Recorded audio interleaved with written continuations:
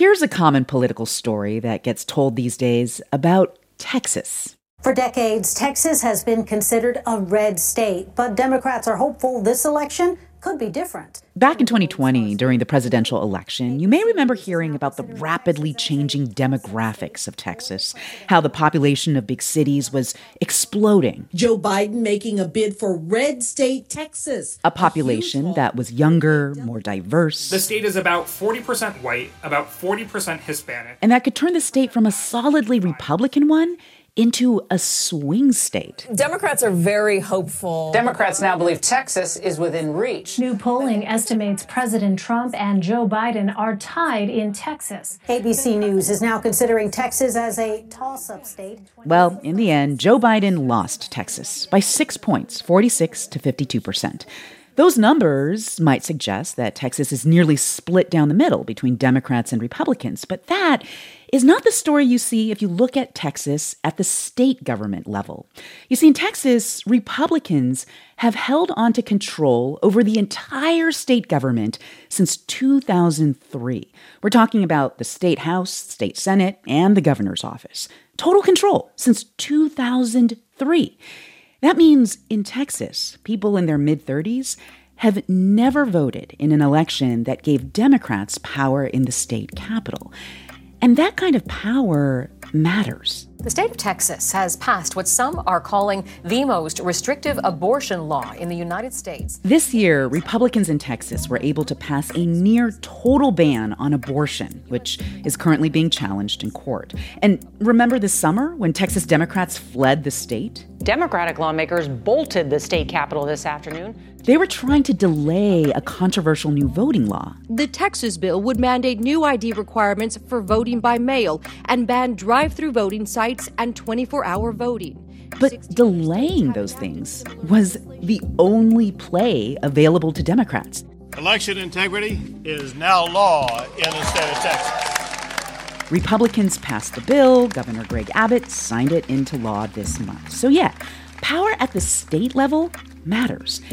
And now lawmakers in Texas and other states are about to use that power to their own advantage. Redistricting is oftentimes a process that is abused. You can sort of make elections almost meaningless because of the way that you draw district boundaries. Redistricting. Consider this. New lines are being drawn to define congressional and state-level voting districts, which means in states across the country, the party in power can now give itself even more. From NPR, I'm Elsa Chang. It's Thursday, September 30th. It's Consider This from NPR. Another reason redistricting is a big deal is that it only happens once every 10 years. That is when, according to a process laid out in the Constitution, states redraw the lines that define congressional and state legislative districts. They do that using data they receive from the U.S. Census, but the process is not only data-driven. You see, the Supreme Court has ruled that it is perfectly legal for the party in power to draw lines according to its own political interest, meaning it can use redistricting to split up voters of the opposing party in ways that make it harder for the opposing party to win majorities from district to district. And while some states do use independent commissions to draw district lines, in many states, like Texas, the party in power draws maps that shore up its political power for a decade. So, we got the text, like the maps are out. These are the maps that we have been waiting for. Stephanie Gomez is Associate Director of Common Cause Texas, a nonprofit that works on issues like voting and elections.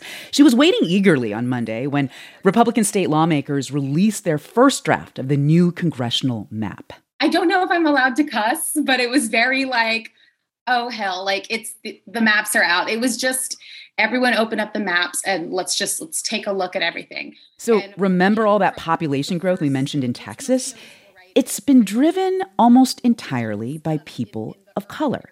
And it's the reason that Texas next year will gain 2 more seats in the U.S. House of Representatives, where seats are allocated by state population. of course, our eyes were like, okay, we're supposed to get 2 opportunity districts for minorities. Let's see where they end up putting those. And when Gomez got a closer look at the new Texas maps, she saw what many Democrats expected and feared. You see, the state's new map would actually reduce the number of congressional districts where voters of color are in the majority. And the map would protect Republican incumbents who might have been vulnerable by packing their districts with even more Trump supporters.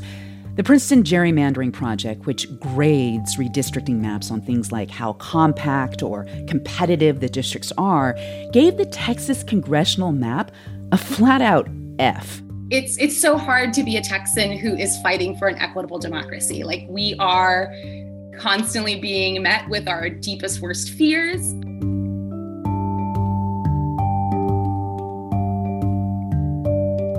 We wanted to talk more about how redistricting is playing out in Texas and across the country, so I spoke to 2 people following this closely. Michael Lee, a redistricting expert at the Brennan Center for Justice, and James Barragan of the Texas Tribune. James, can you just give us an example on this map where you think minority voters, Democratic voters, would absolutely feel the effects of this most recent redistricting in Texas proposed by the Republicans? Well, sure. There are certain areas where there's just more people of color. And the one I'm thinking particularly, just because I've covered it for many years, is the Dallas-Fort Worth area, where the Hispanic population in Dallas is actually the largest racial or ethnic group in the county. And there was opportunity there for those people to have a candidate of their choice. And there was no such district drawn. And that's important because, particularly in Dallas, like, there's never been a Hispanic elected to Congress from that area, even though it's a significant amount of the population. Michael Lee? And in fact, in the Dallas-Fort Worth area, in fact, it took Latinos backwards. They're right now in the 33rd congressional district, which is represented by Congressman Mark Veazey.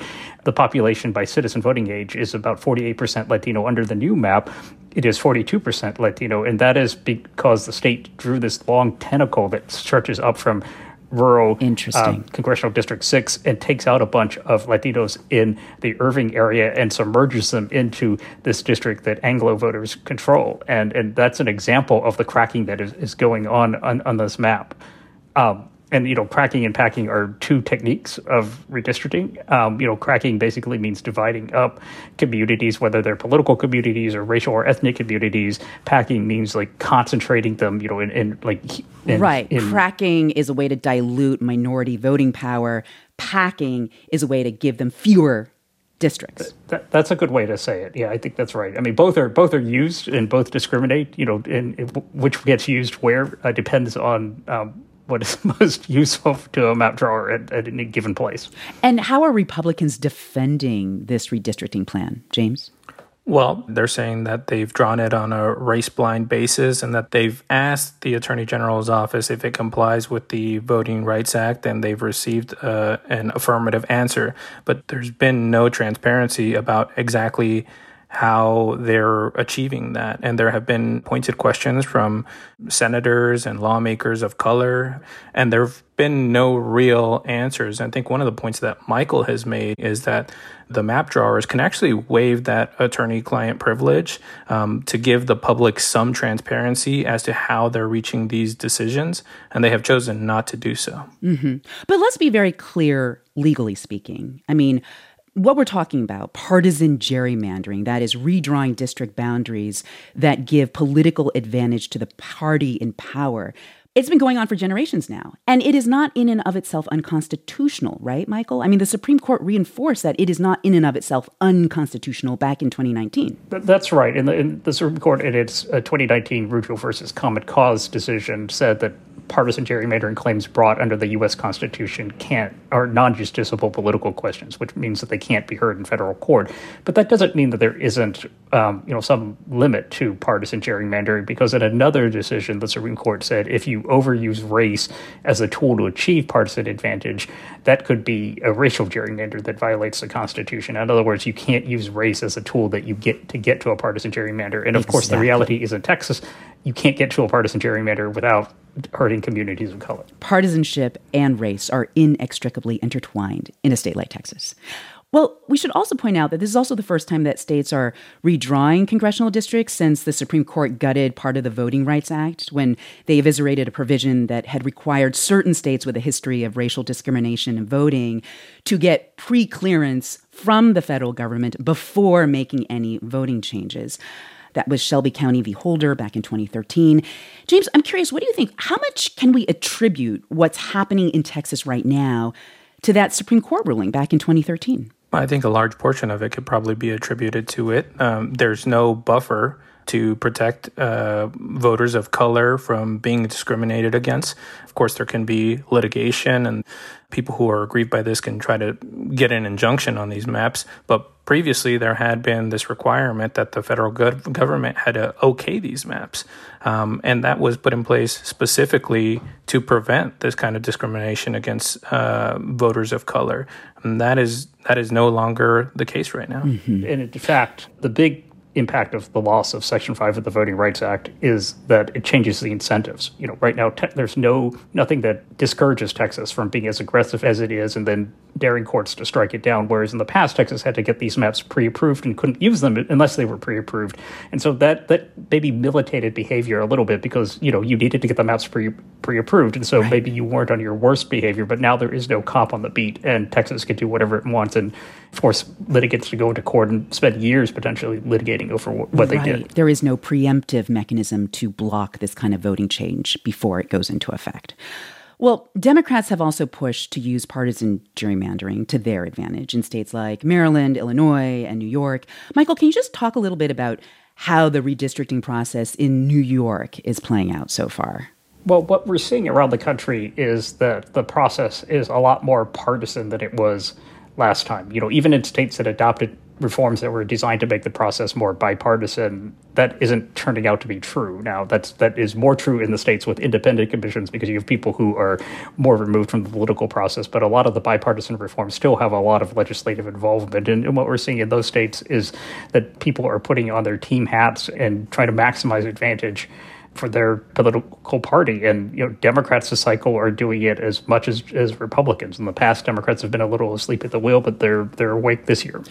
Well, James, these maps in Texas are not final. Can you just tell us what's the next step in the process here? Sure. We've started off in the Senate, and of course, the Senate map has actually moved through committee. The congressional map, we just had a hearing today, but it'll move through the process. If it's approved by the Senate, it'll get sent over to the House, and then the House will go through the same process before sending it over to the governor. I think one complicating factor is that we're in a 30-day special legislative session here in Texas, and so it's not the only issue on our agenda, actually. There's a couple of other issues that are on our agenda, but it does have to go through both chambers before it can be approved by the governor. That was Michael Lee at the Brennan Center for Justice and James Barragan of the Texas Tribune. It's Consider This from NPR. I'm Elsa Chang.